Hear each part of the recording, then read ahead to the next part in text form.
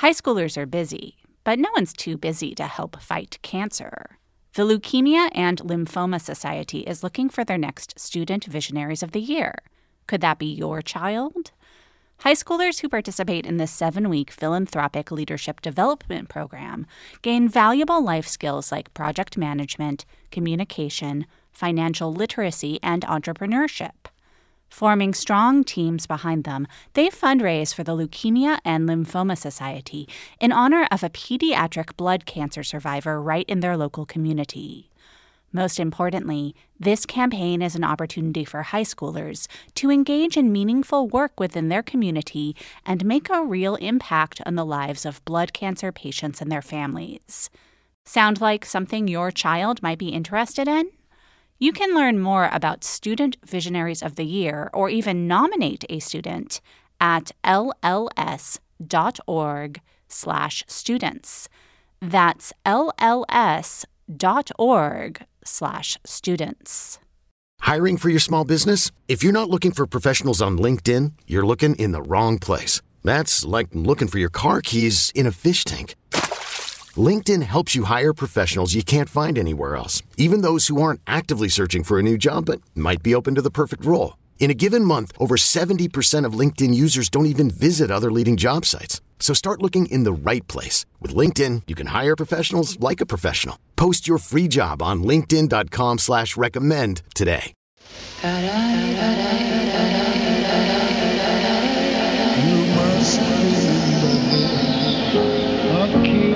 Just a kiss, a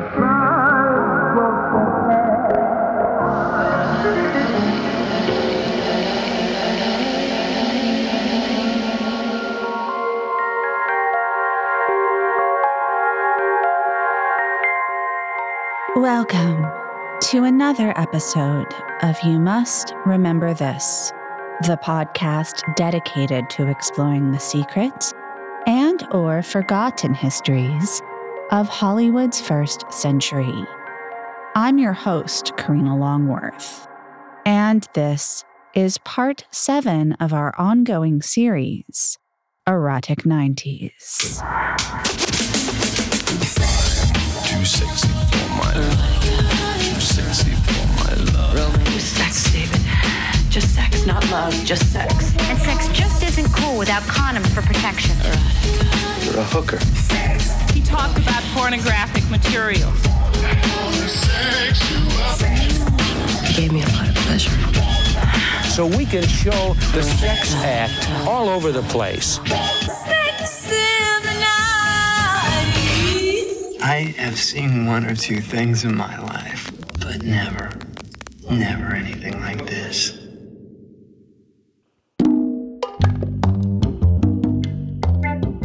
This is the third of 5 episodes in Erotic 90's, dealing with films and events of 1992. The time has come to talk about the biggest event of that year in the U.S., the 1992 presidential election. When Bill Clinton defeated George H.W. Bush, he ended 12 years of Republicans in the White House. And that victory owed in part to the Clinton campaign's deft manipulation of a cultural divide into which his opponent's running mate had unwisely inserted a hit sitcom produced and written by a female liberal boomer who jumped at the chance to use her show to speak to the issues she cared about and as a cudgel to help put the Reagan-Bush era to an end. Deft manipulation was the hallmark of the Clinton campaign all year, beginning in January, when Bill and Hillary went on a special edition of 60 Minutes airing after the Super Bowl to speak to rumors of his infidelity. The Clintons had been virtual unknowns nationally just a few weeks earlier, when both New York Magazine and Time had run profiles suggesting he was the dark horse Democratic candidate to watch. This was followed by a bombshell on the cover of Star magazine, which was then a newsprint tabloid competitor to the National Enquirer. Jennifer Flowers, a 42-year-old Arkansas woman in shoulder pads and a bleached blonde bouffant, the visual opposite of Hillary's demure career woman austerity, had been paid $150,000 by the magazine to share her story of what she claimed was a 12-year affair with Bill Clinton, who she had met when he was Arkansas Attorney General in 1977, and which continued until he began seriously pursuing national politics, at which point he got Flowers, a TV reporter and nightclub singer, a job at an Arkansas state agency. Both Bill and Jennifer had denied this affair previously, but Flowers had tapes of conversations that she said she had had with Clinton recently. She described their relationship as the best sex I ever had.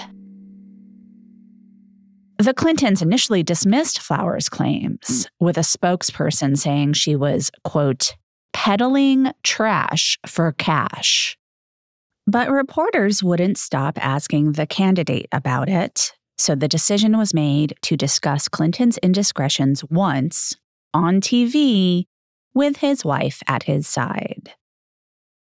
On 60 Minutes, Clinton called the Starr story false, but in the guise of empathy for Flowers, tied her sale of the story to the bad economy fostered by his opponent, Bush. When the tabloid went down there offering people money to say that they had been involved with me, that she changed her story. There's a recession on, times are tough, and I think you can expect more and more of these stories as long as they're down there handing out money. I'm assuming from your answer that you're categorically denying that you ever had an affair with Jennifer Flowers. I've said that before, and so has she. You said that your marriage has had problems, that you've had difficulties. What do you mean by that? What does that mean? Is that some kind of, help us break the code? I mean, does that mean you were separated? Does that mean that you had communication problems? Does that mean you contemplated divorce? Does it mean adultery? I think the American people, at least people that have been married for a long time, know what it means and know the whole range of things that it can mean. You've been saying all week that you've got to put this issue behind you. Are you prepared tonight to say that you've never had an extramarital affair? I'm not prepared tonight to say that any married couple should ever discuss that with anyone but themselves. Because the Clintons wouldn't offer specifics or a blanket denial, reporter Steve Kroft kept pushing. The couple managed to keep their cool until Kroft suggested that they must have some kind of arrangement that allowed Bill to sleep around. I think most Americans would agree that it's very admirable that you have stayed together, that you've worked your problems out, that you seem to have reached some sort of an understanding and an arrangement. Wait a minute. Wait a minute. You're looking at two people who love each other. This is not an arrangement or an understanding. This is a marriage. That's a very different thing. You know, I'm not sitting here as some little woman standing by my man like Tammy Wynette. I'm sitting here because I love him, and I respect him, and I honor what he's been through and what we've been through together. And you know, if that's not enough for people, then heck, don't vote for him. The appearance was a win for the Clintons in the short term, defusing the bomb before it could blow up Bill's candidacy. Women who were dismayed and angry over the ways in which progress seemed to be rolling backwards every year of a Republican administration were willing to overlook their suspicions that Clinton was a lech. Let's put aside for the moment whether we believe Clinton came clean about his much-reported womanizing and put it behind him, wrote Ms. Editor Robin Morgan. Personally, I confess I'd vote for a gerbil to get this administration out. Although, like most women, I deeply resent the paucity of choices that forces us to settle for the least worst candidate.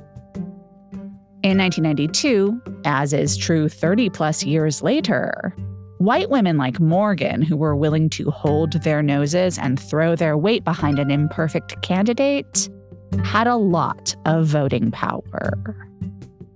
This victory of sorts also made the Clintons even more of a target, not least because Hillary's shade to Tammy Wynette branded her as a villain to anyone who thought, "What's wrong with standing by your man?"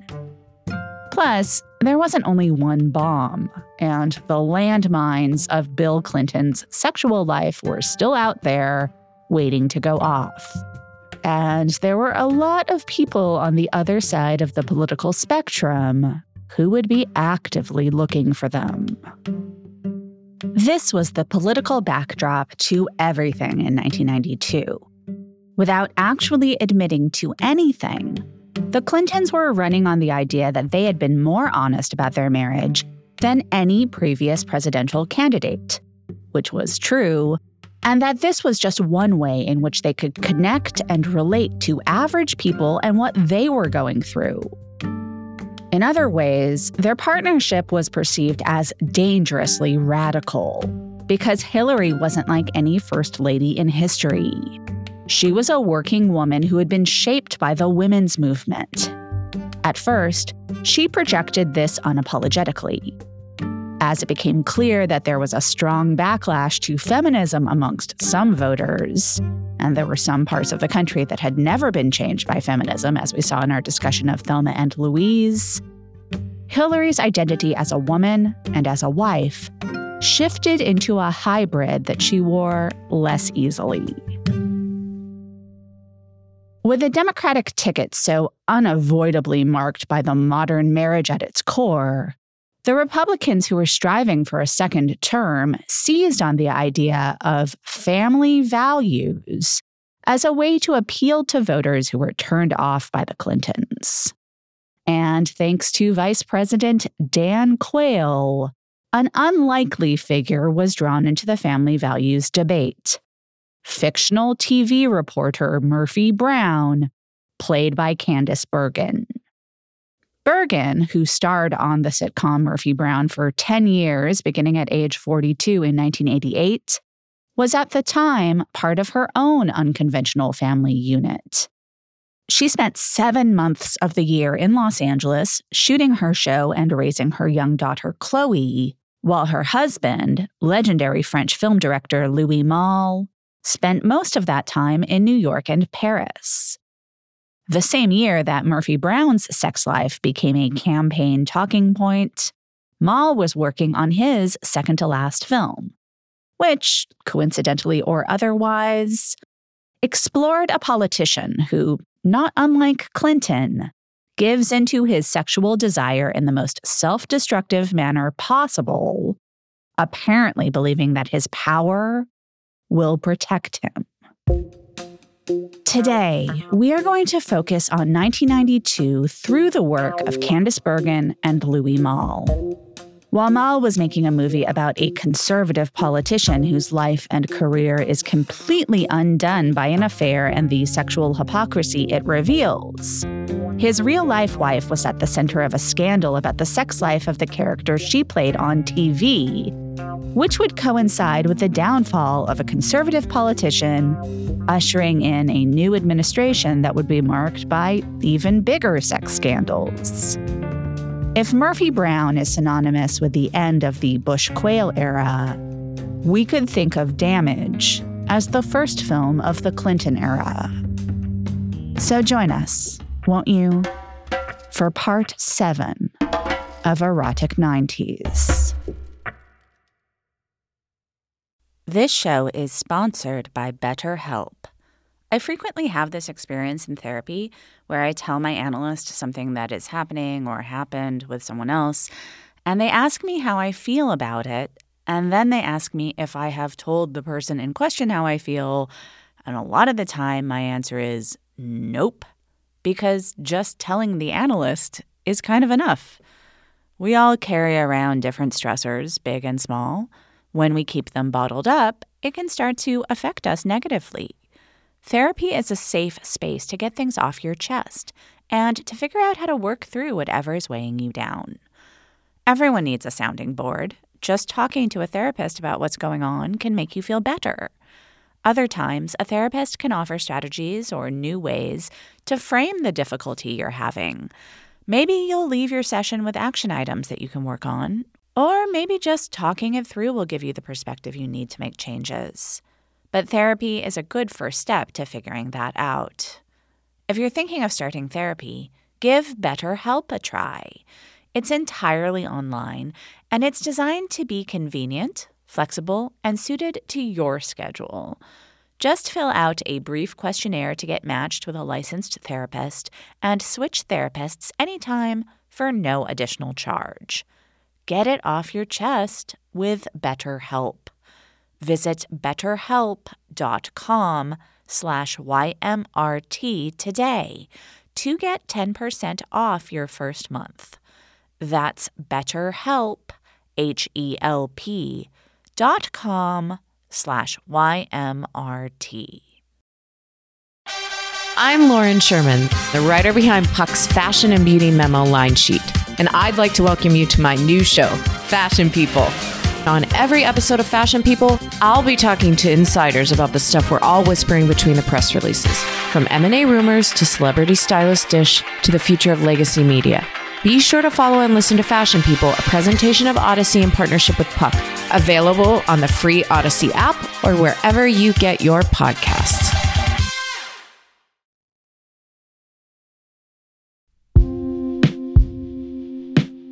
Candice Bergen met Louis Malle in 1980. She was 34 at the time and had figured she would never marry. I was really at the point where I had given up, she told the New York Times 4 years later. Anybody who wants to can get married, but I was waiting for someone exceptional. I wasn't willing to be bored to death. Once married, Bergen was unsure if she wanted to have kids, as she explains in her second memoir, A Fine Romance. It was 1985. I was 39 and pondering getting pregnant at a time when so many women were resisting the idea because of the feminism and careerism of the time. That I would even ponder getting pregnant at that age was pure chutzpah. One of the iconic images of that period was a pop art cartoon by Roy Lichtenstein of a woman in distress, clutching her face, exclaiming, "I can't believe it! I forgot to have children!" Bingo. In my magazines from the late 80s and early 90s, this Lichtenstein image is referenced frequently. Of course, these women didn't forget to have children. But then, as now, a lot of women had other things going on, and a baby became a proverbial can that they kicked down the road until, in a lot of cases, it was too late. In Bergen's case, at age 39, she got pregnant with daughter Chloe. Since marrying Malle, Bergen hadn't wanted to take jobs that would lead to long separations. There wasn't a lot of great work in the offering. Though Bergen had been nominated for an Oscar for her near-gonzo performance as Burt Reynolds' self-absorbed ex-wife in the 1979 comedy Starting Over, few of her other performances had been well-reviewed. And she had never fully shaken her image as a patrician Nepo baby. Her father, Edgar Bergen, had been an extremely famous ventriloquist in an era when that was a thing one could be, and Candice had grown up in a Beverly Hills home where her parents frequently socialized with the likes of Jimmy Stewart and Fred Astaire and the Reagans. She flunked out of college and made her first movie, The Group, at age 19. Pauline Kael famously assessed her performance by snarking that the only flair Bergen possessed was in her nostrils. Even after Mike Nichols cast her in Carnal Knowledge, Bergen struggled to be taken seriously. Plus, in the 60s and 70s, as Bergen later observed, there were almost no strong, dignified, assertive women parts. Most of it was the sullied female, the trampled blonde. She was not interested in these parts, and focused instead on traveling the world, writing and photographing magazine stories. She bought her own apartment on Central Park, real estate being the ultimate totem of a woman in control of her own life. Bergen's career prospects changed when agent Brian Lord sent her the pilot for Murphy Brown. Bergen felt she was a natural comedian, but she had never considered doing a sitcom. In fact, she talked as though she had never seen a sitcom. But she felt she was perfect for this part and fought for it. Her instincts this time were correct. Murphy Brown was an instant hit, and Bergen's namesake character became one of the most iconic of the era.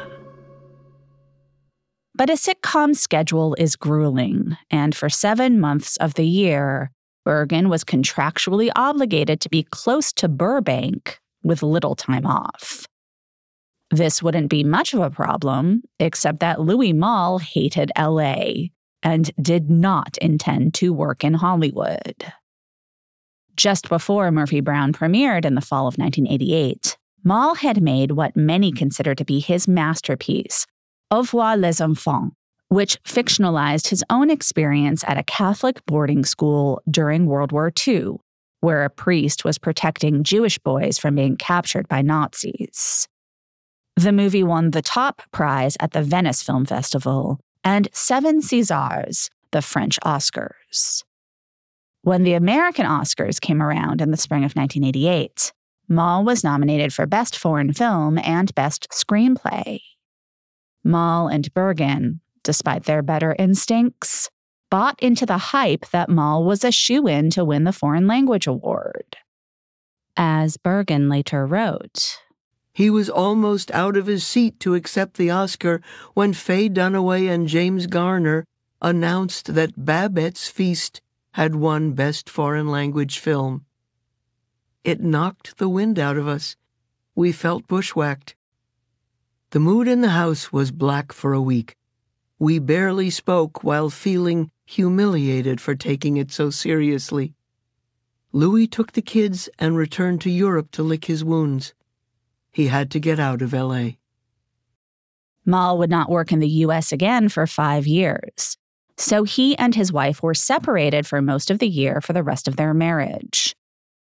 Bergen's decision to live her life without compromising to make room for a man was one thing that connected her to the character she played on TV. When Bergen appeared on the cover of Playboy in 1989, she was asked, "Does it bother you that Murphy's wit, often at the expense of men, caters to the stereotype of successful women as bitches and ballbusters?"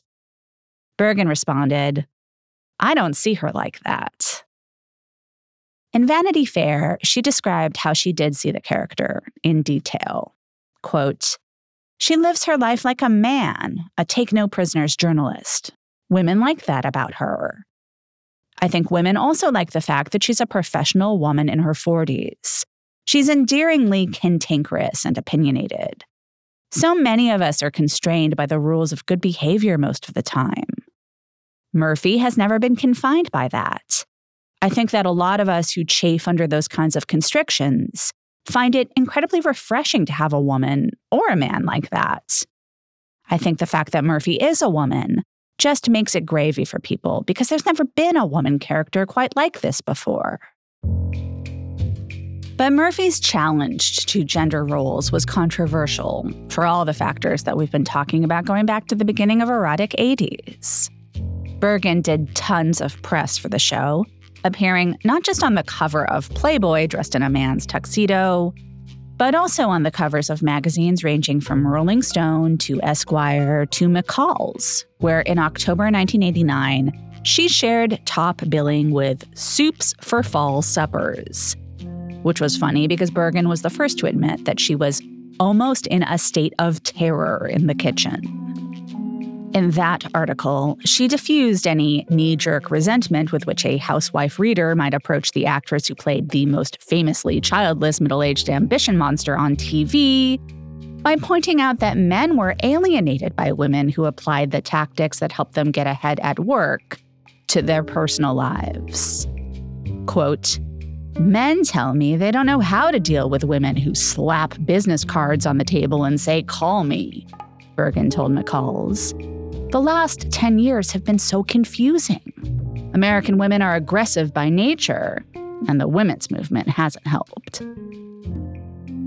Bergen frequently spoke to the ways in which Murphy Brown punctured the fantasy that women could have it all.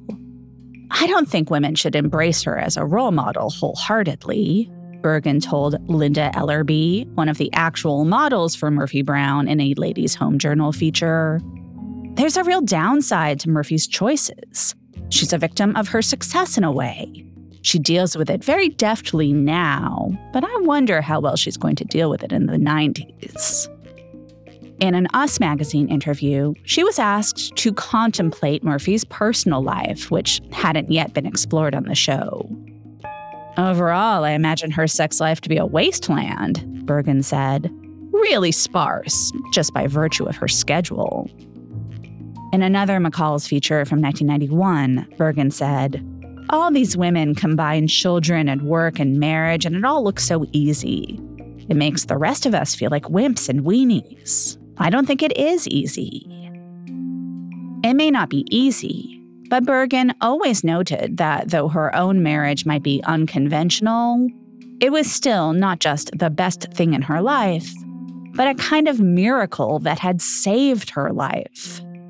"A lot of women probably don't want to hear that it took finding Mr. Right to make your life complete," Playboy's David Sheff warned her. To which Bergen responded, "What can I tell you? I really resent being confined politically as to what has made me happy. Finding me was also what it took to make my husband happy. It just happens that I'm a woman, and it's politically unfashionable for me to admit that the two happiest days of my life were the day I got married and the day that Chloe was born." Bergen's daughter was 2 when she began filming Murphy Brown. On hiatus from the show, she started contemplating having another child. Though age was against her, as was the fact that she saw her Paris-based husband infrequently, Candace and Louis wanted to try. It didn't happen. And then, 2 years later, the National Enquirer poured salt in the wound by running a story headlined, "Candace Bergen's Heartache. She can't have another baby." The tabloid suggested that the actress had been forced to choose her career over her personal life, because there would be no way for the actress to get pregnant without making the character pregnant. Quote, "Candace's TV bosses have warned her that having a child could wreck her hit show. They told Candace that to change her character, to make Murphy Brown maternal, just wouldn't work out. It could wreck the show and destroy all that Candace has worked so hard to achieve." The National Enquirer was wrong. Candace Bergen may not have gotten pregnant in the early 90s, but Murphy Brown would, and it would push this hit show into a realm of socio-political relevance that Bergen had never imagined a sitcom could take her. Okay, quick math. The less your business spends on operations, on multiple systems, on delivering your product or service, the more margin you have and the more money you keep. Obvious. But with higher expenses on materials, employees, distribution, and borrowing, everything costs more. So, to reduce costs and headaches, smart businesses are graduating to NetSuite by Oracle. NetSuite is the #1 cloud financial system, bringing accounting, financial management, inventory, HR into one platform and one source of truth. With NetSuite, you reduce IT costs because NetSuite lives in the cloud with no hardware required, accessed from anywhere. You cut the cost of maintaining multiple systems because you've got one unified business management suite. And you're improving efficiency by bringing all your major business processes into one platform, slashing manual tasks and errors. Over 37,000 companies have already made the move. So do the math. See how you'll profit with NetSuite. Backed by popular demand, NetSuite has extended its one-of-a-kind flexible financing program for a few more weeks. Head to netsuite.com/remember. netsuite.com/remember. netsuite.com/remember. This episode is brought to you by Mubi, the curated streaming service dedicated to elevating great cinema from around the globe. Every film on Mubi is hand-selected by real people who really love movies, so you get films from iconic directors, from emerging auteurs. There's always something new to discover. And coming up in May, here's something to discover: Gasoline Rainbow, the latest film from the Ross brothers. They are the acclaimed directors behind another great film you might have seen called Bloody Nose, Empty Pockets. Gasoline Rainbow is about 5 teens from inland Oregon who pile into a van with a busted taillight to get to a place they've never seen, the Pacific Coast. New York Magazine called it, quote, an ecstatic road trip movie, and that just about sums it up. Gasoline Rainbow opens in U.S. theaters May 10th, and then you can stream it exclusively on Mubi starting May 31st. Best of all, right now you can try Mubi free for 30 days at mubi.com/YMRT. That's mubi.com/YMRT for a whole month of great cinema for free. Take the ride. As the 4th season of Murphy Brown was beginning in the fall of 1991, the show was an established hit. It wasn't the #1 show on TV. That was Cheers. But its ratings had grown every season. And CBS, which had previously been in a slump outside of its Sunday night 1-2 punch of 60 Minutes and Murder, She Wrote, was able to use Murphy's success to draw more viewers to shows like Designing Women and Northern Exposure. Bergen won the Emmy for Best Actress in a Comedy in 1990 and 1991. She renegotiated her contract to earn 6 figures per episode, plus hefty residuals in syndication. And her sitcom fame led to a long and extremely lucrative gig as the spokeswoman for phone company Sprint. After 3 years on the air, Murphy Brown and Candice Bergen were culturally inescapable. Season 4 would be the last overseen by its creator, Diane English. She asked herself, what is the biggest challenge we can give to this character who hasn't made room in her life for a pet or a man? During season 3, she and Bergen and the writers had dinner in the private room at Mr. Chow to talk it through. It was decided to end the season on a cliffhanger. 2 men from Murphy's past come back into her life, both wanting to rekindle a relationship. At the end of the season 3 finale, while still unsure which man she wants to be with, Murphy takes a home pregnancy test. The episode ends with her, and us, learning that it's positive. In the season 4 premiere, Murphy confirms the father is her ex-husband, Jake, who, though he was proposing marriage the last time we saw him, has now decided he doesn't want to be tied down. So Murphy resolves to raise the baby on her own. English and Bergen didn't immediately think this would be controversial. Virtually every mother's a single mother, is how I see it, Bergen told Maureen Dowd. I mean, everyone I talk to, there's nobody else at home. Certainly, for much of the year, she raised Chloe alone. When a reporter asked English if she was worried about the repercussions of the fictional character giving birth out of wedlock, English replied, "No, why would there be any repercussions? It's 1992. Murphy Brown saw no ratings dip once the character became pregnant, but reporters kept asking about the plotline as though it could tank the show at any moment. Midway through the season, in a People cover story, Bergen insisted that the show was not advocating motherhood out of wedlock. "We are not sending a message urging single women to have babies," Bergen said. "The show has to portray the reality of how difficult it is. It isn't the ideal." The message about the reality faced by her fictional character was inside the magazine, while on the cover, Bergen spoke in the language of fairy tales, praising her husband for having saved me from the loneliness I was so used to living with. The Baby debuted in the season 4 finale, which aired Monday, May 18th, 1992, and became the most watched show that week. 33 million people tuned in, at a time when ratings only counted people who watched a show in real time on the night it first aired. The next day, Vice President Dan Quayle made a campaign stop in California, 2 weeks ahead of that state's presidential primary. In scripted remarks delivered at the Commonwealth Club, the VP addressed how re-electing he and President George H.W. Bush would help solve the problems that led to what was being called the LA riots, the uprising that began 3 weeks earlier in response to the acquittal of the 4 LAPD officers caught on video beating Rodney King. You may be asking yourself, how did Quayle get from the LA riots to Murphy Brown? He rode there on the magic carpet of family values. Here is what I think are the key segments of the speech before the mention of Murphy Brown. No matter how much you may disagree with the verdict, the riots were wrong.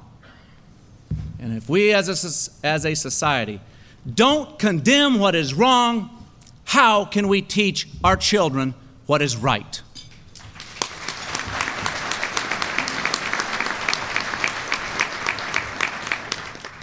But after condemning the riots, we do need to try to understand the underlying situation.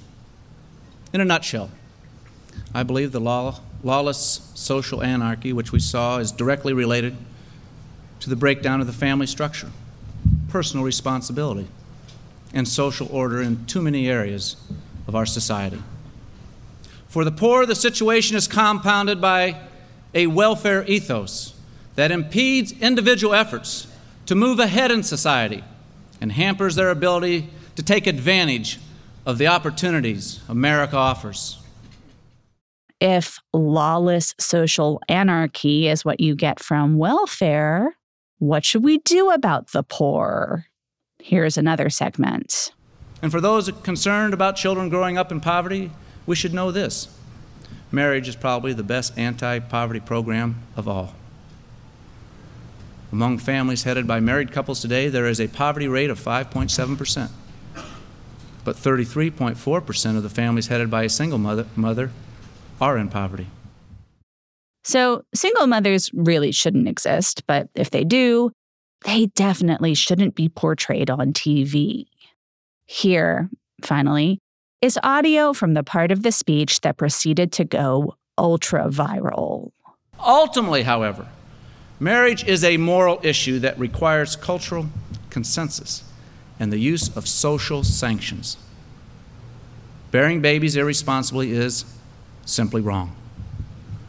Failing to support children one is fathered is wrong, and we must be unequivocal about this.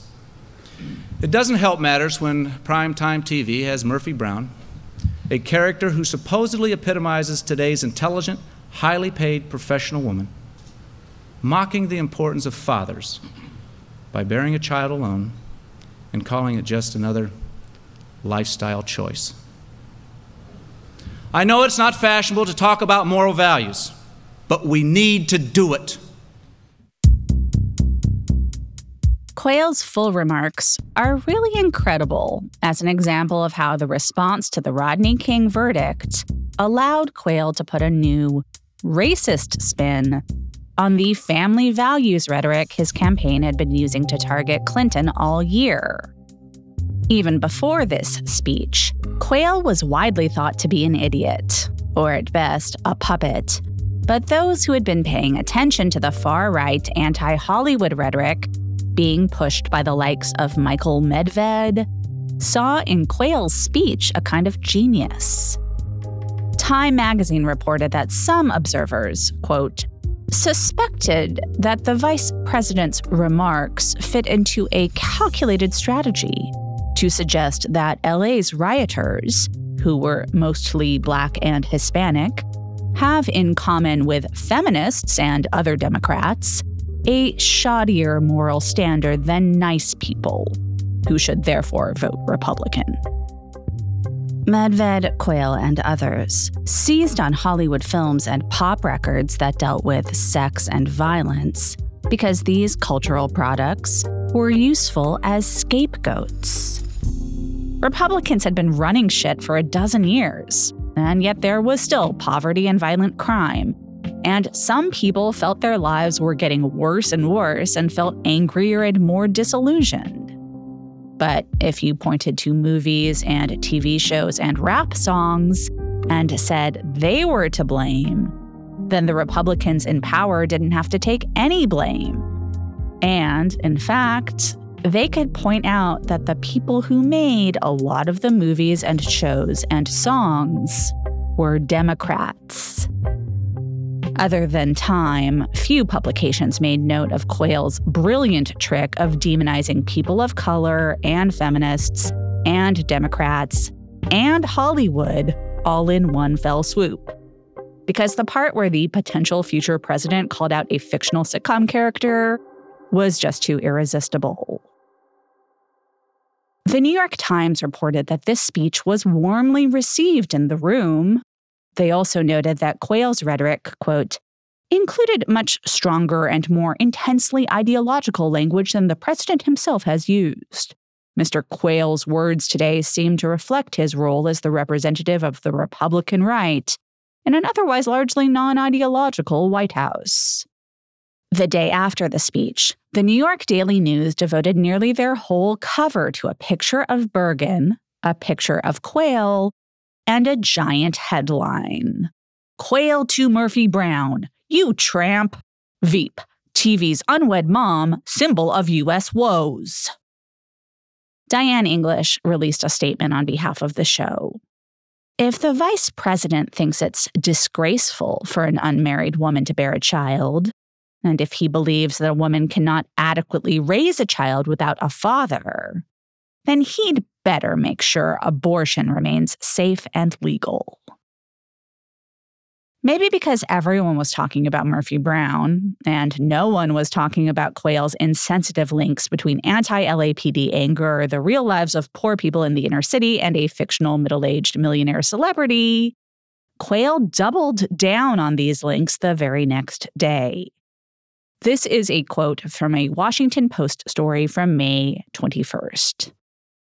Hollywood thinks it's cute to glamorize illegitimacy, Quayle told reporters outside a predominantly Black middle school in South Central Los Angeles. Hollywood doesn't get it.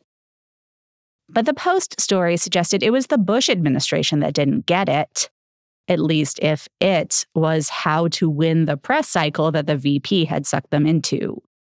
Quote, White House Press Secretary Marlin Fitzwater first defended Quayle, then defended Murphy Brown, then cheerfully offered to marry the already married Candace Bergen. When asked about it by reporters, the president said, I'm not going to get into the details of a very popular television show. The controversy coincided with the last week of Johnny Carson hosting The Tonight Show, and it provided the departing host and his guests with tons of material.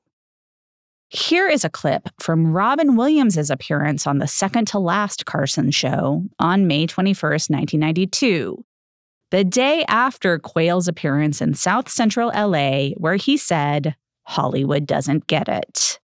I said last night, thank God for Quayle. He kept us alive for 2 more nights. Oh, yeah, Quayle? Yeah. They sent him down to the hood. That was great. Yeah, he thinks he's now a homie right now. Yeah, Dan's hanging. Look, it's Goys in the hood.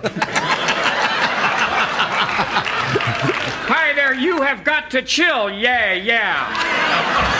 This is real death. Hold it right. Whoa, what it is, what it was. Yeah. Oh, man, you dumb. God, the guy he's like one taco short of a combination plate, you know?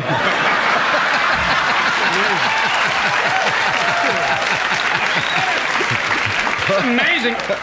I think that they told him about the Murphy Brown thing. I think George said, all right, here's the deal. I want you to go out there and talk about Jerry Brown.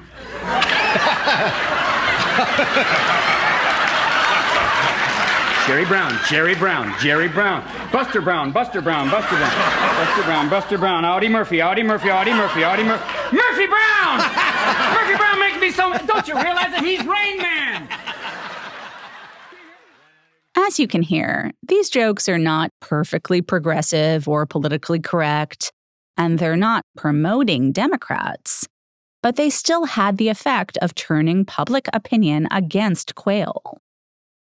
Initially, there was some debate in the media as to just how much Quayle and his team understood what they were doing.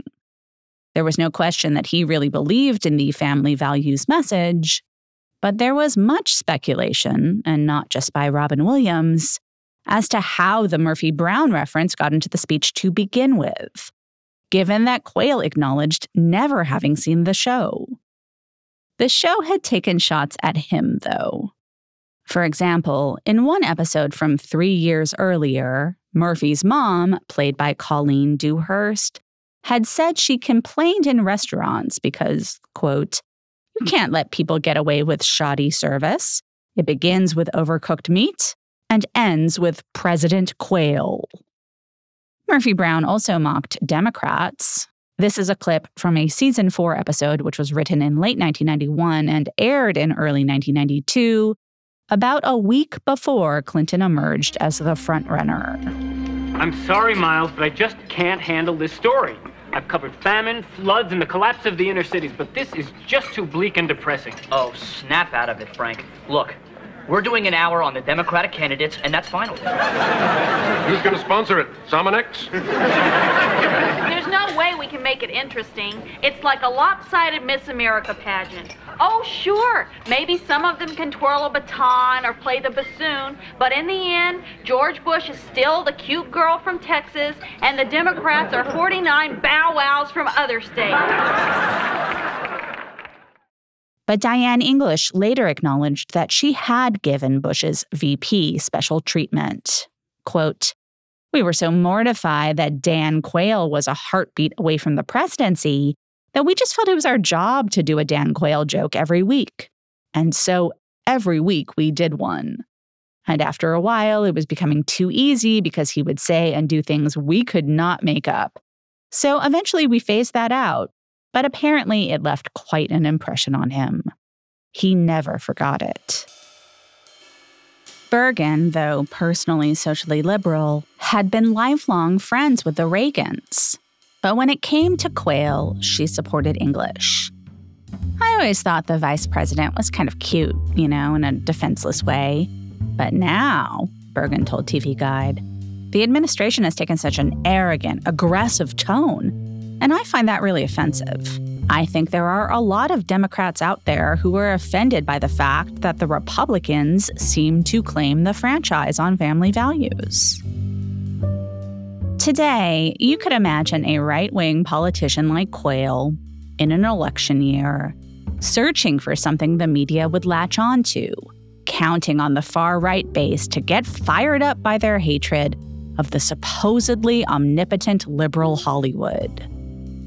But at that time, the national media consensus was that this was an instance of Quayle misunderstanding or misspeaking on something he had been briefed on, similar to the many gaffes Quayle had made in the past that had made him such an easy target for comedy shows.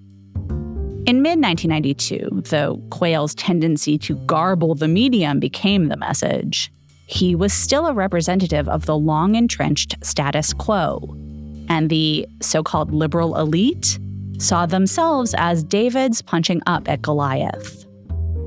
As English said in a Time cover story devoted to wringing hands over the liberal bent of TV, with 12 years of Republicans who were followed around by the press, with every word and every speech documented, perhaps Hollywood's liberal bent is kind of a natural balance to that. It wasn't just Time that used the Quayle-Murphy Brown affair to caterwaul about the left-wing cabal that ran Hollywood. The week of Quayle's initial comments, the LA Times ran a column by Rick Dubrow explaining that, like it or not, and he excerpted from a number of letters from readers who didn't like it, some of the most powerful TV producers in Hollywood From Norman Lear to Stephen Bochco, were liberals who wrote their politics into their shows. While Quayle was blaming the LA riots on Candice Bergen and deadbeat dads, Bochco's teenage doctor, Doogie Howser, responded to the same event by adding the Martin Luther King quote, "A riot is at bottom the language of the unheard," to his computer diary. These creators were allowed to put their spin on hot-button issues because their TV shows were so popular and made so much money. The fact is, Dubrow wrote, that the rules here are much the same as anywhere, including Washington. Clout is the name of the game. English was not the only one to use her clout to rile up Republicans.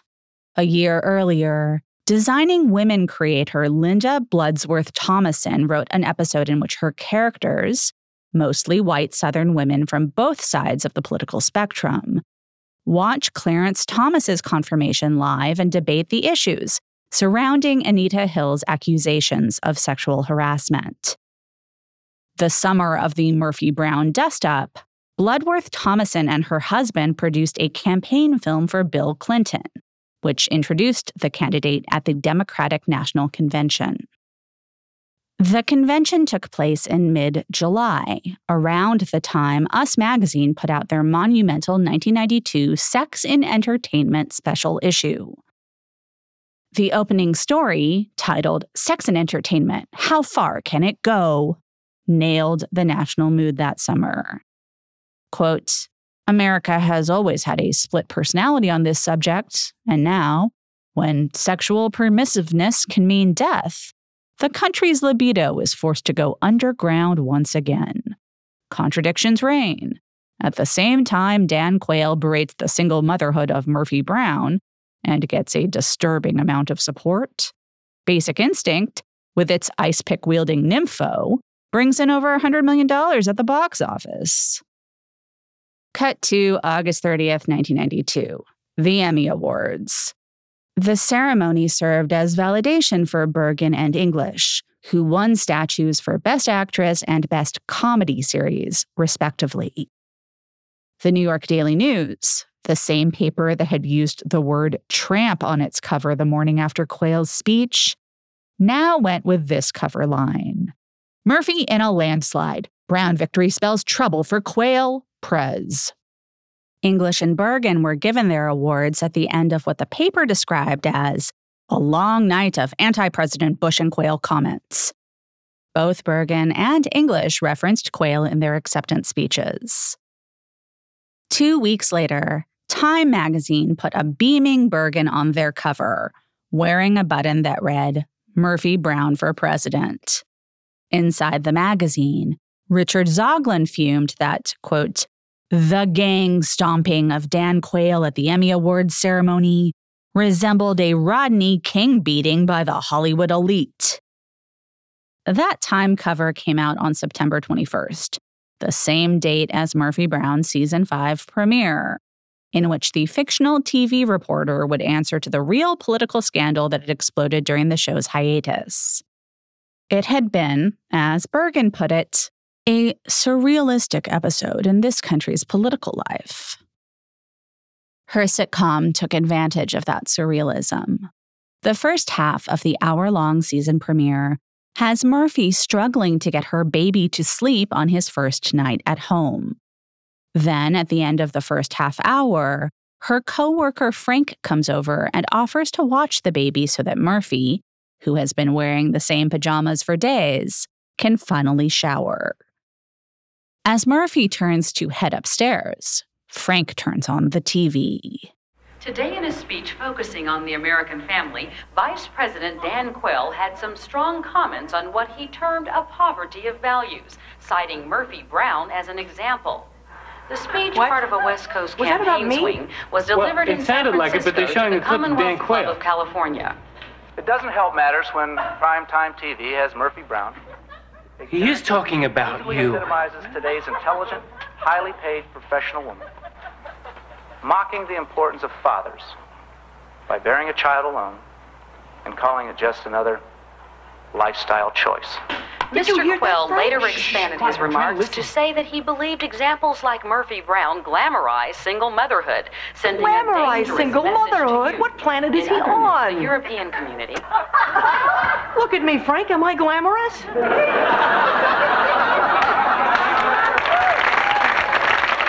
Of course not. You look disgusting. You're damn right. People in prison get to shower more often than I do. And what was that crack about just another lifestyle choice? Murph, take it easy. The baby. I agonized over that decision. I didn't know if I could raise a kid by myself. I know. I worried about what it would do to him. I worried about what it would do to me. I didn't just wake up one morning and say, oh, gee, I can't get in for a facial. I might as well have a baby. I don't blame you for being angry, but consider the source. I mean, this is the same guy who gave a speech at the United Negro College Fund and said what a waste it is to lose one's mind. Then he spent the rest of his term showing the country exactly what he meant. Look, tomorrow he's probably going to get his head stuck in his golf bag and you'll be old news. Murph, it's Dan Quayle. Just forget about it.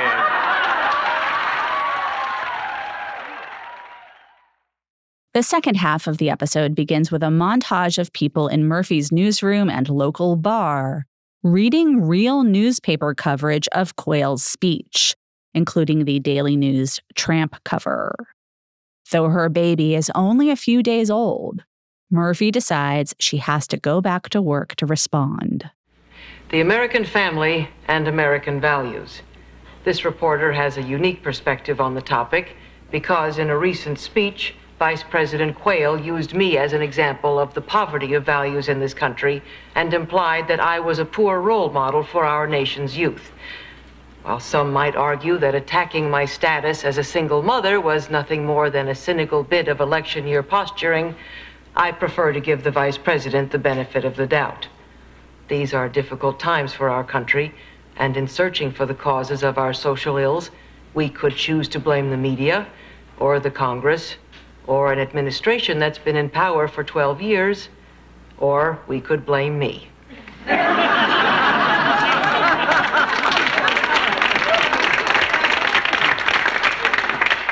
And while I will admit that my inability to balance a checkbook may have had something to do with the collapse of the savings and loan industry, I doubt that my status as a single mother has contributed all that much to the breakdown of Western civilization.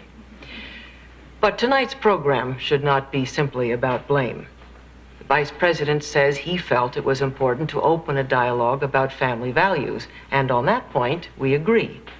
Unfortunately, it seems that for him, the only acceptable definition of a family is a mother, a father, and children. And in a country where millions of children grow up in non-traditional families, that definition seems painfully unfair. Perhaps it's time for the Vice President to expand his definition and recognize that whether by choice or circumstance, families come in all shapes and sizes, and ultimately, what really defines a family is commitment, caring, and love. With that in mind, I'd like to introduce you to some people who might not fit into the Vice President's vision of a family, but they consider themselves families nonetheless. They work, they struggle, they hope for the kind of life for their children that we all want for our children. And these are the people we should be paying attention to. Welcome to FYI. Would you introduce yourself, please? Yes, I'm Mary Bailey, and this is my daughter, Cameron. Hello. And you, ma'am?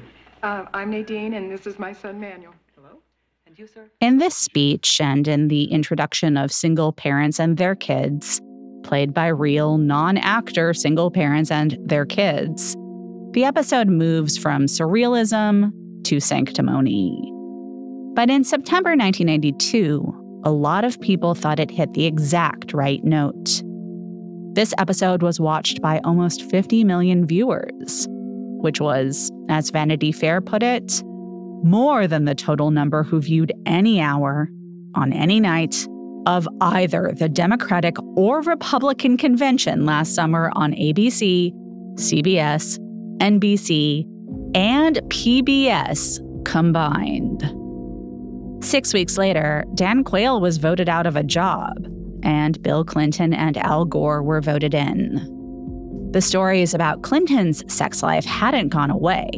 Amongst other things, Jennifer Flowers had gone public with her audio tapes, documenting a relationship that seemed much more intimate than what Bill and Hillary had alluded to on 60 Minutes.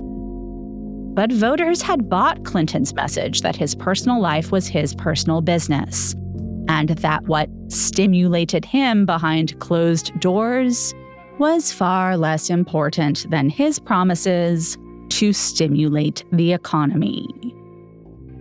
3 years earlier, in her Playboy interview, Bergen had mused that America had only needed a sexual revolution because, compared to Europe, we were, quote, warped to begin with. She added, "It all strikes Europeans as incredibly immature, the way that we persecute politicians with these incredibly self-righteous, moralistic witch hunts, as if anyone could be held accountable to such standards." So you could say it was very European of American voters to choose Clinton over the self-proclaimed family values ticket. But while the American media was pitting his wife against Dan Quayle, Louis Malle spent 1992 making a film about sex, politics, and the sweaty, base truth behind a family values facade. That movie's reception would test just how ready Americans really were to confront the ugly truth of a powerful man's repressed libido.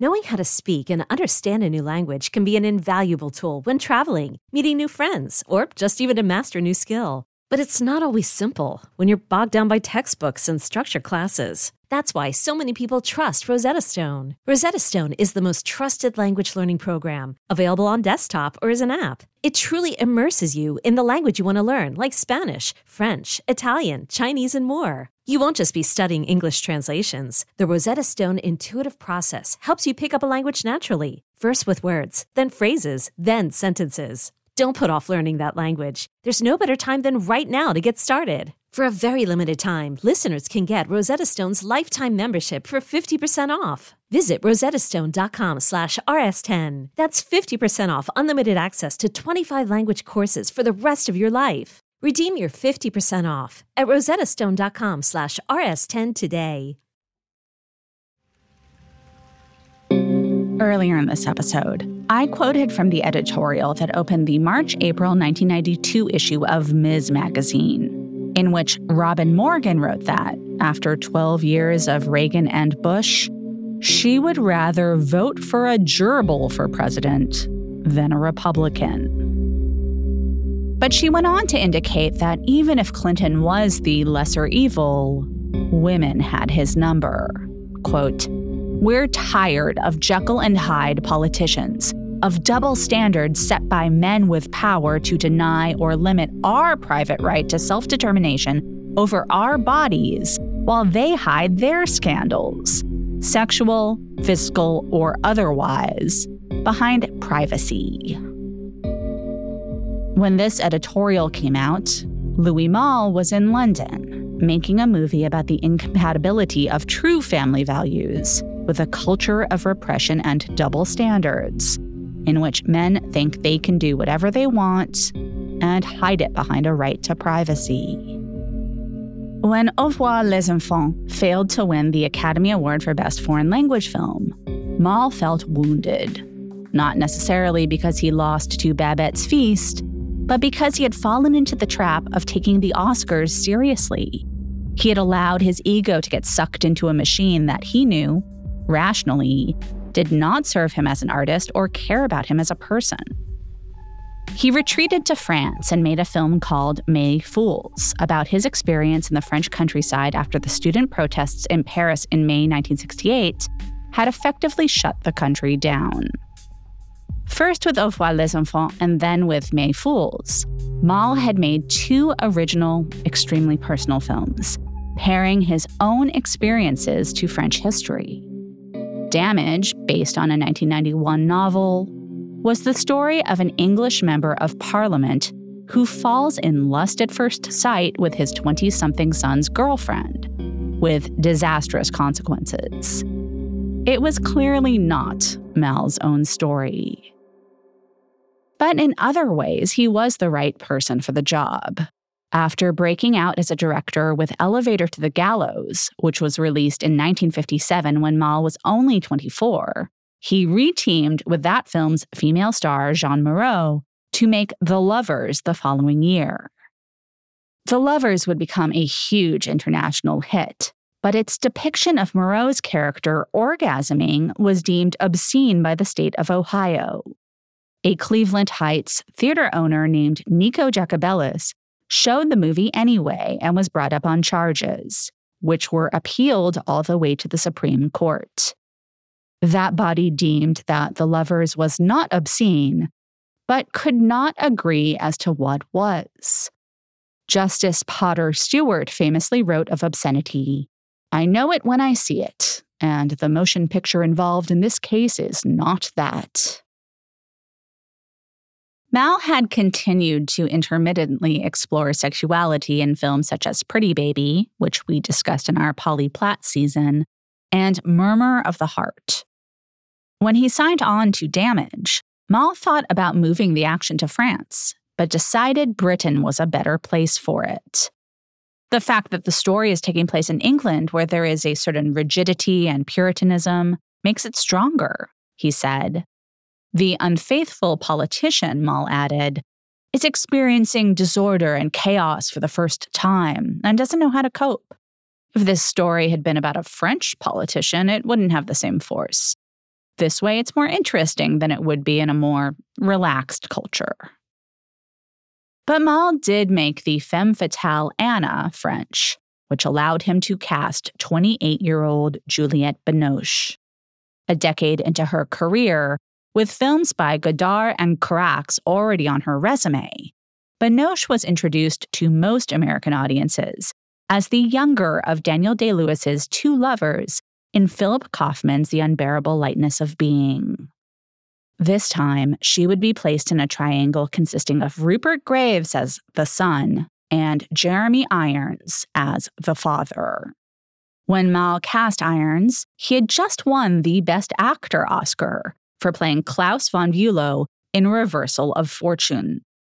Miranda Richardson, who played his wife, had just been second billed in the Oscar-nominated international art house hit Enchanted April. So this was a very hot package of stars. And given Mal's pedigree, Damage was a highly anticipated film that got loads of advance press, a buildup that may have skewed expectations. For much of its running time, Damage is an extremely austere, quiet film, its form essentially hewing to the very polite facade of the British political dynasty at its center. Stephen, played by Irons, is a doctor turned MP who entered his wife's family business. Her father is retired from what we are led to understand was a formidable and lucrative political career. When we first meet him, the silver-haired Stephen seems to be the quintessential stereotype of British manhood. Buttoned up and unemotional, totally focused on the practical and remunerative. When his wife Ingrid tells him their adult son Martin has a new girlfriend, Stephen rolls his eyes and wonders why the women Martin pursues can't see that he just wants to get a leg over. Ingrid is the one to roll her eyes later in the same scene when Stephen recaps a conversation he had with the Prime Minister, in which Stephen, in consideration for a cabinet position, said his family is more important than power. Obviously, a strategy to accrue more power. Then, Stephen is at a boring government cocktail party when in walks Binoche's Anna, who introduces herself as his son's new friend. Dressed in all black with a severe short haircut, she has the vibe of a silent film vamp. The kind that the poor, angelically beautiful silent film men fell for at first sight, even as the audience could see that she was obviously the angel of death. And true to that form, Anna haunts Stephen until he finds himself inviting himself over to her apartment in the middle of the day. He arrives, and without saying a word, they have sex on the floor. The sex scenes of Damage are unique, totally sparse compared to the au courant Hollywood style of sex as florid musical interlude pioneered by Adrian Lyne and taken to a new, heightened level by Paul Verhoeven. If those films treat sex like a music video, Damage treats it like experimental ballet. In our last episode, I talked about how Basic Instinct put an end to the trend of films begun by Fatal Attraction, depicting dangerous sexual situations that seem to be ripped from real life. In that sense, though it went into production before Verhoeven's movie made its full impact, Damage is a post-Basic Instinct erotic drama. Mal's movie is about a dramatic dynamic that few could relate to in their own lives. It reaches for the mythic rather than grounding itself in reality.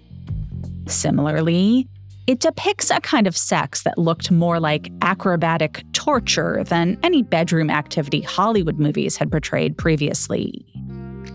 In this sense, it took Basic Instinct one step further. Sharon Stone had complained that she had been directed into uncomfortable positions that no woman would choose and which certainly couldn't lead to orgasm. Damage's sex scenes up that ante. Stephen and Anna are often literally falling into positions that look more uncomfortably contorted than ecstatic. They rarely manage to take their clothes off before doing it or get to a bed. The scenes are driven by urgency and compulsion. Anna is a ghost who turns him into an animal. Irons described Stephen as being addicted to Anna, and when you see the film that way, it makes sense that he ignores every red flag, such as when, in a rare moment of acknowledgement that his behavior will have consequences, he suggests leaving Ingrid, and Anna dissuades him from doing so.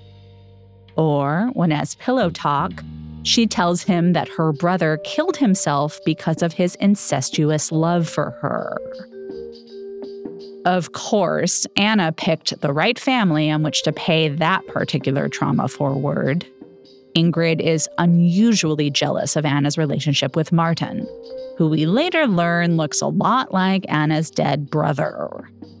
Ingrid doesn't know about Stephen's affair. She buys his claim that he's spending late nights at the House of Parliament for a vote, which is the movie's funniest dig at political hypocrisy. And though she has no idea the extent to which this young woman is eating away at her family, the way she's growing stronger by pulling power from both father and son, Ingrid is immediately and irrationally hostile towards Anna anyway. Turns out her instincts are good, as are those of Anna's mother, played in a startling 3-scene cameo by Leslie Caron, who instantly clocks what's going on and tells Stephen he must end the affair. But Stephen cannot break the addiction, and he seems unable to fathom that he really needs to. He's so used to keeping up appearances that all throughout, he thinks he'll just keep his stiff upper lip and everything will be fine. Damage is like a slow horror film about the return of the repressed. In a society that says we don't talk about sex and what adults do behind closed doors is their business as long as it resolutely stays behind those closed doors, of course the monster of unchecked libido will eventually burst out and destroy the facade of family values necessary to public political life. The horror is so embedded from the beginning that even if you can lose yourself in the sex, as Stephen obviously does, it's hard to watch the film and imagine that this pair could have a happy ending, which Stephen obviously delusionally does. For maybe too much of its running time, Damage feels caught in limbo as we wait for the other shoe to drop. But the last 20-plus minutes of the film are devastating. And here is where to shut the podcast off if you haven't seen the film and intend to. With marriage to Martin on the horizon, Anna gets a one-room flat for her and his father to tryst in. They're in bed there one afternoon, and in her haste, Anna has left the keys in the outside lock. So when Martin shows up unexpectedly, he's able to walk right in on his naked father on top of his naked fiancée. In shock and horror, Martin backs out of the apartment and falls backward over the railing, plummeting down the center of the stairwell for several floors and landing spine first on the cold marble floor below. Stephen runs down the stairs to cradle his son's corpse, irons fully naked all the while. Later, he goes home to Ingrid, who, in a sense, has lost two lovers. This scene earned Miranda Richardson an Academy Award nomination. Why didn't you kill yourself? You should have killed yourself when it began. Oh, didn't you know? Didn't you know? What, you thought you could go on? Yes. Yes. Every day. Into the future. Go on betraying us both every day. You are not an evil man. You should have killed yourself when you first realized. And then I would have been able to mourn. It would have been hard, but I would have buried you. And I would have wept.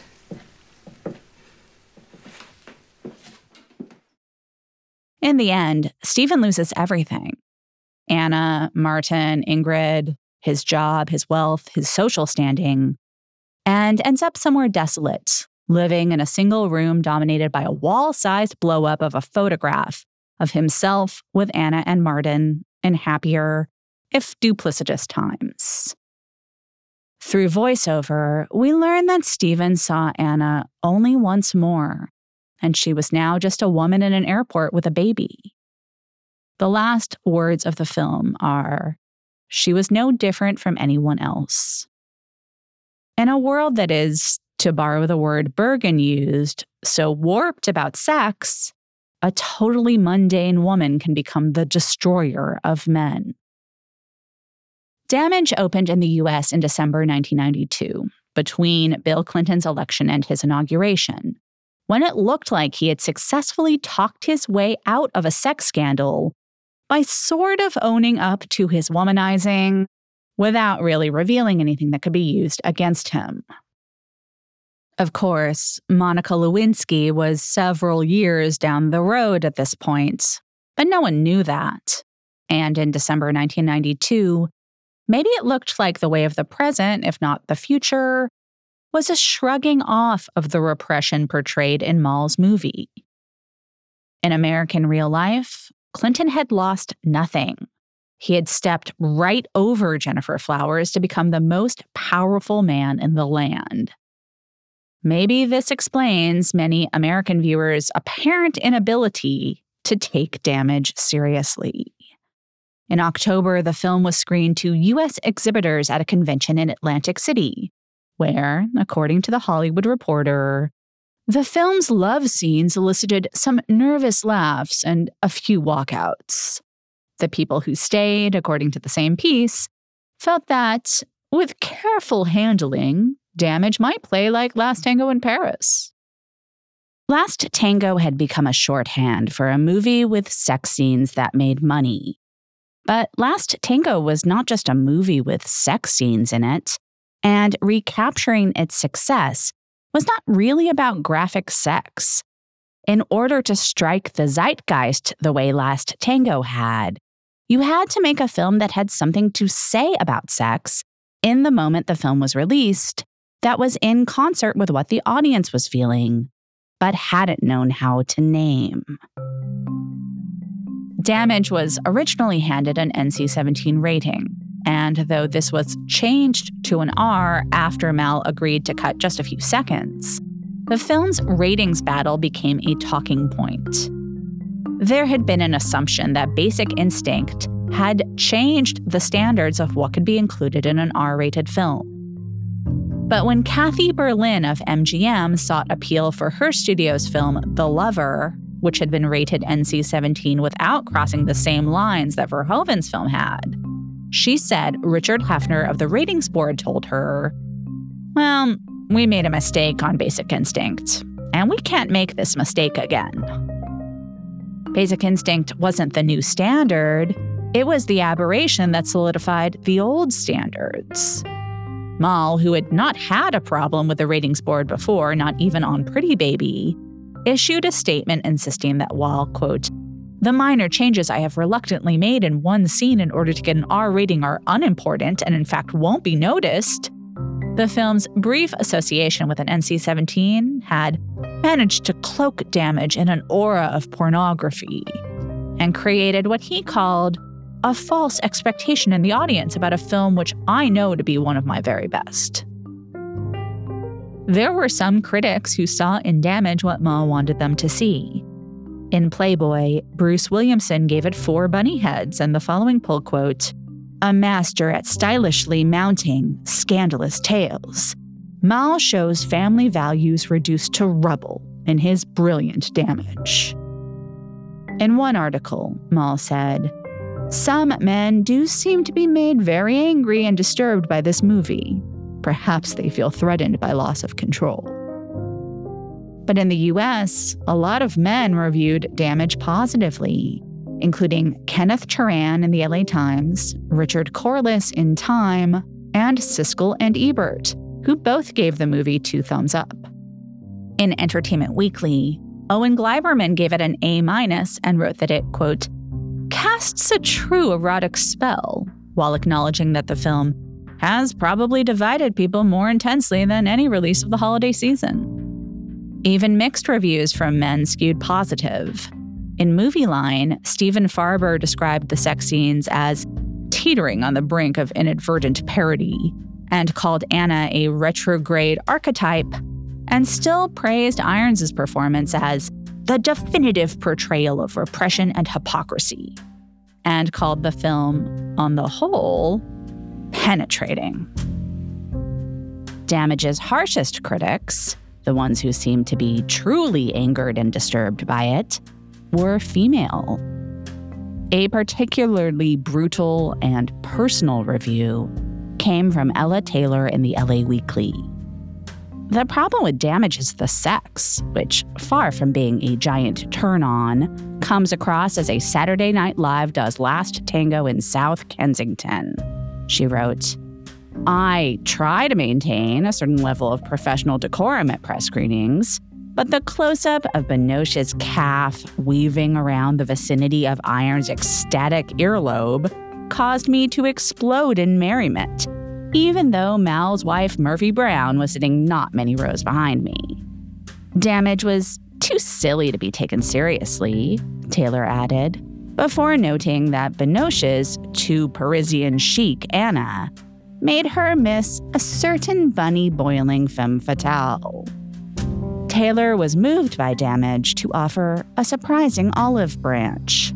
Quote, "Come back, Adrian Lyne. All is forgiven." On the opposite coast, in the Village Voice, Amy Taubin concurred that Damage was a silly film and called the sex scenes both interminable and ludicrous. Janet Maslin and Julie Salmon published eye-rolling reviews in the New York Times and Wall Street Journal, respectively. There seemed to be a sense that after Basic Instinct, which had added improbable sex to a Hitchcock template with an over-the-top sensibility that seemed to revel in its trashiness, to include taboo sex in a movie that wanted to be taken seriously as tragedy was a different kind of crime. It made Damage unintentional camp at best. At worst, it was passé.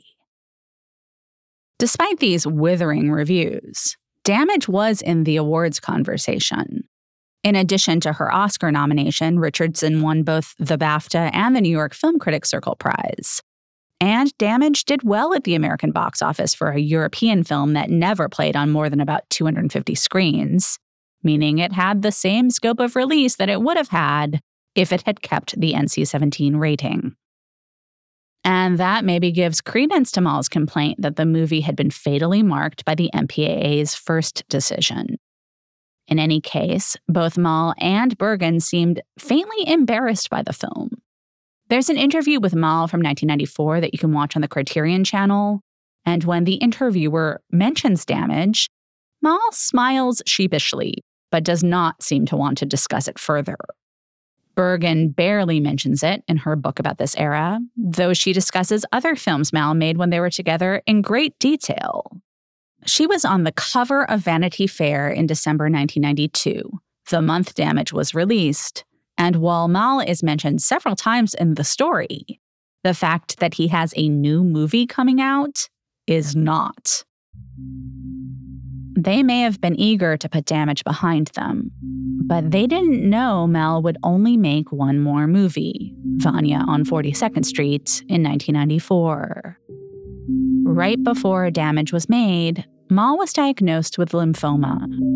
According to Bergen, he did not accept the diagnosis and sought multiple additional opinions. Louis had open heart surgery in October 1992, an event that he and Bergen felt was related to the stress of their long-distance relationship, although it's worth noting that that was also around the time that Damage was first shown to exhibitors on the MPAA. But he seemed to recover quickly. In May 1993, Mal was named the head of the jury at the Cannes Film Festival, where he was photographed for Paris Match doing shirtless yoga on the roof of the Carlton Hotel, his heart surgery scar clearly visible. Mal's jury gave the Palme d'Or to two films, Farewell, My Concubine and The Piano, making Jane Campion the first female director to win it, and the last until 2021. Bergen and Mal were in high spirits in Cannes that spring of 1993, but by the end of the next year, Mal was in a deep depression. In February 1995, he was diagnosed with pneumonia and had trouble getting over it. His immune system seemed to be shot, to the extent that the doctor tested him for AIDS. He didn't have HIV. He had a viral infection in his brain called PML. He spent the last few months of his life at Bergen's home in Los Angeles, progressively losing motor function and speech, before passing away in November 1995 at the age of 63. Next week, we shift gears to focus on another obsession of the 90s, the modern Lolita. Join us then, won't you?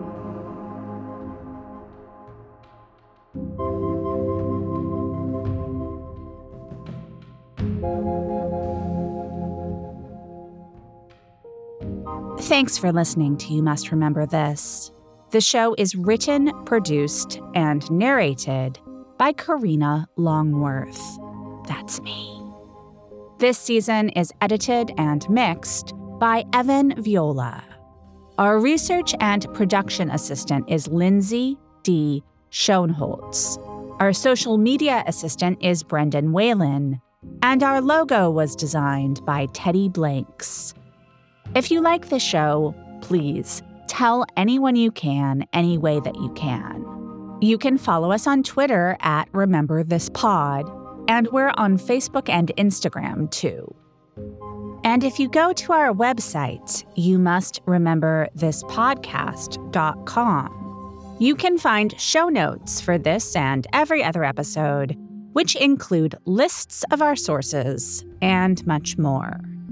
At the website, you can also find merch like hats, t-shirts, and our special limited edition Dead Blondes coloring book. At patreon.com/Karina Longworth, you can support the podcast, get lots of bonus You Must Remember This content, including scripts or transcripts of our full archive, and some glimpses into other aspects of my life. Proceeds from Patreon go to help pay all the people who work on the show named above. Finally, subscribing or rating and reviewing the show on Apple Podcasts can really help other people find it. So if you want to spread the word, that's a great way to do it. We'll be back next week with an all-new tale from the secret and/or forgotten histories of Hollywood's first century. Join us then, won't you? Good night.